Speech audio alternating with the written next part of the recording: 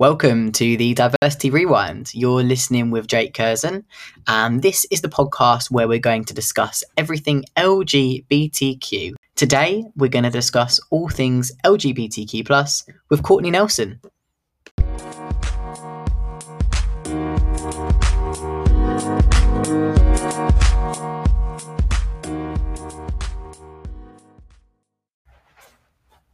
Hi, Courtney. How are you? I'm doing great. How about yourself? Yeah, really well, thank you. And thank you for joining me today.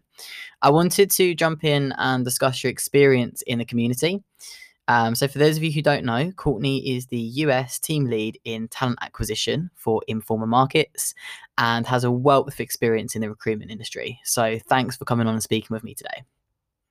Of course, I'm excited to be here. It's an honor. Perfect. So can you just jump right in and tell us a little bit about you? Most definitely, Jake. And again, thank you for having me. As you mentioned previously, I am a talent acquisition leader at Informa Markets for the US, and I am a lesbian. Very noticeably so by society standards of what a lesbian should look like. So it's really not hard to tell. I say that just because I do believe how I look and dress has harmed me some in my career. Okay, thanks for sharing this, Courtney. And I'm really glad that you feel open and comfortable sharing that with us today. So should we start with your previous experience in the LGBTQ+ community? Yeah, most definitely. It really goes back to where I'm from, which I'm originally from West Virginia. And in West Virginia, people don't really like different. And it was really hard because in high school, I had a lot of friends or people who I thought were friends that didn't want to sit next to me or have pictures taken with me because if they were be seen with someone like me, I could rub off on them in a bad way, turn them gay, per se. And that's exactly what drove me out of that area and brought me to Dallas today.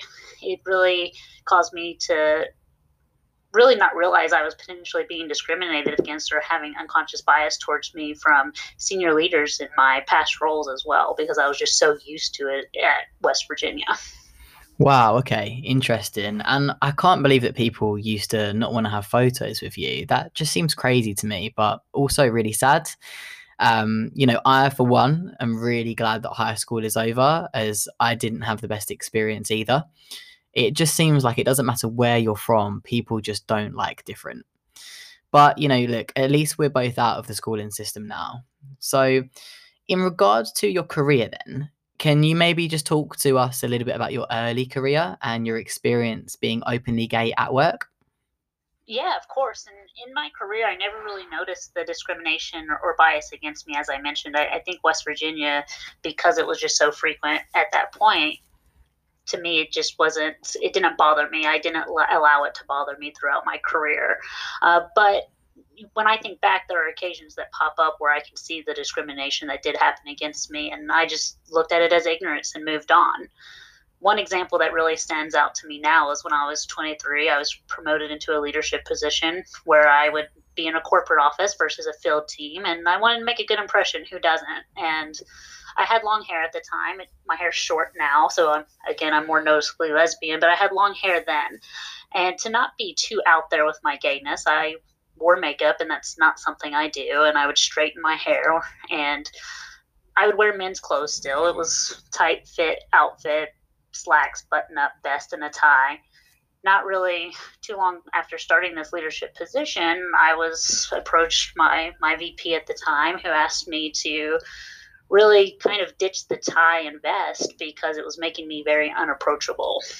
And I found out later on that the reason I was asked to ditch the tie and vest was because employees were really complaining on me because I looked too lesbian wearing men's suit-like attire and how I dressed.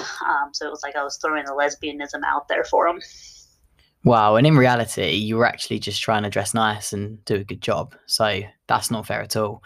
And I'm really sorry you got treated that way. Why should it matter what you look like? To me, as long as you're doing your job and you're getting it done, then that's all that should matter. That's crazy.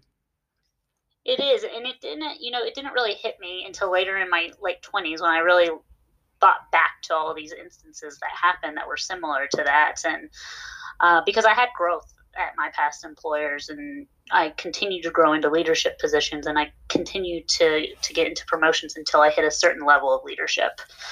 And after I hit a certain level, I started to get passed up on promotions. I was looking to move into a more senior title, a director level role, and in the department I was within, we had 8 different senior leaders that came in within the 5 years of me being there, and I was passed up the last couple of times when I had went for it.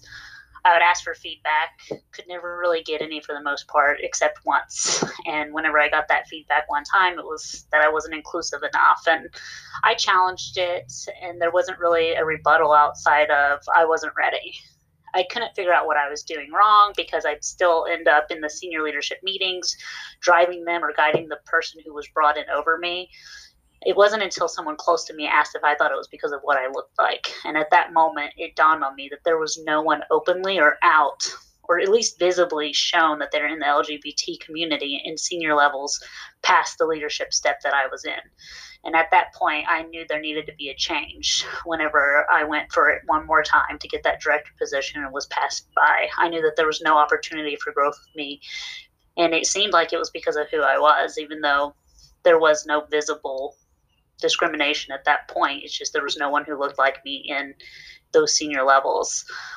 So I moved into Informa, where Informa has really been an employer that you can visibly see LGBTQ plus. You can see that they're very friendly. They have groups of support called All Informa Rainbow. So I feel no reservations to be who I am here.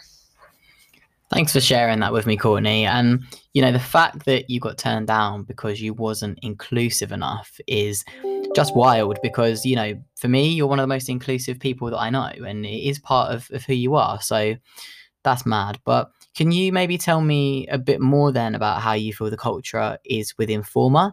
Do you think maybe there's any improvements that we can still make?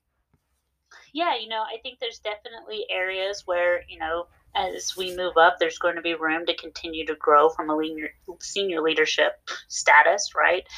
There are VPs here that are openly gay and openly out, openly trans and LGBTQ plus in general in the community. So that's amazing to see. So you're not kind of getting stuck at a manager level. But I think it'll be great to see as we evolve into more executive leadership coming into the LGBT community and having those more visibly in those places as well. Okay, thanks. And my one question for you then, before we leave it today, is what would you change about the way LGBTQ plus people are seen, specifically within the events industry? I know that's a tricky one, but what would you say? Yeah, that one is tricky because if you look at fashion, I would say that that is a very inclusive industry to the LGBT community. But if you look at like agriculture or aviation, it may be different because those are more traditional areas. So I would just say continuing to see the events industry be more involved in LGBTQ community and see more efforts being in there to be more inclusive and to draw those people in through different ways and different approaches on their events. Maybe having groups within it for LGBT plus or having stands specific to LGBT. That's fantastic. And you know what? I totally agree. Having the internal groups is amazing, but if we could ever get that actually out on the event floor so that our clients could also see that, I think that would be amazing. But look, Courtney, thank you so much for joining me today. I really, really appreciate you coming on and speaking with me about your experiences.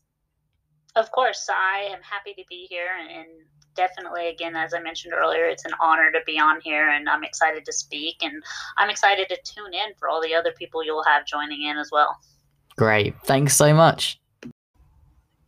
Once again, thanks guys for joining and tuning in today for another episode of the Diversity Rewind. I will be back in a couple of weeks with a brand new, exciting special guest. So stay tuned and I will be back soon.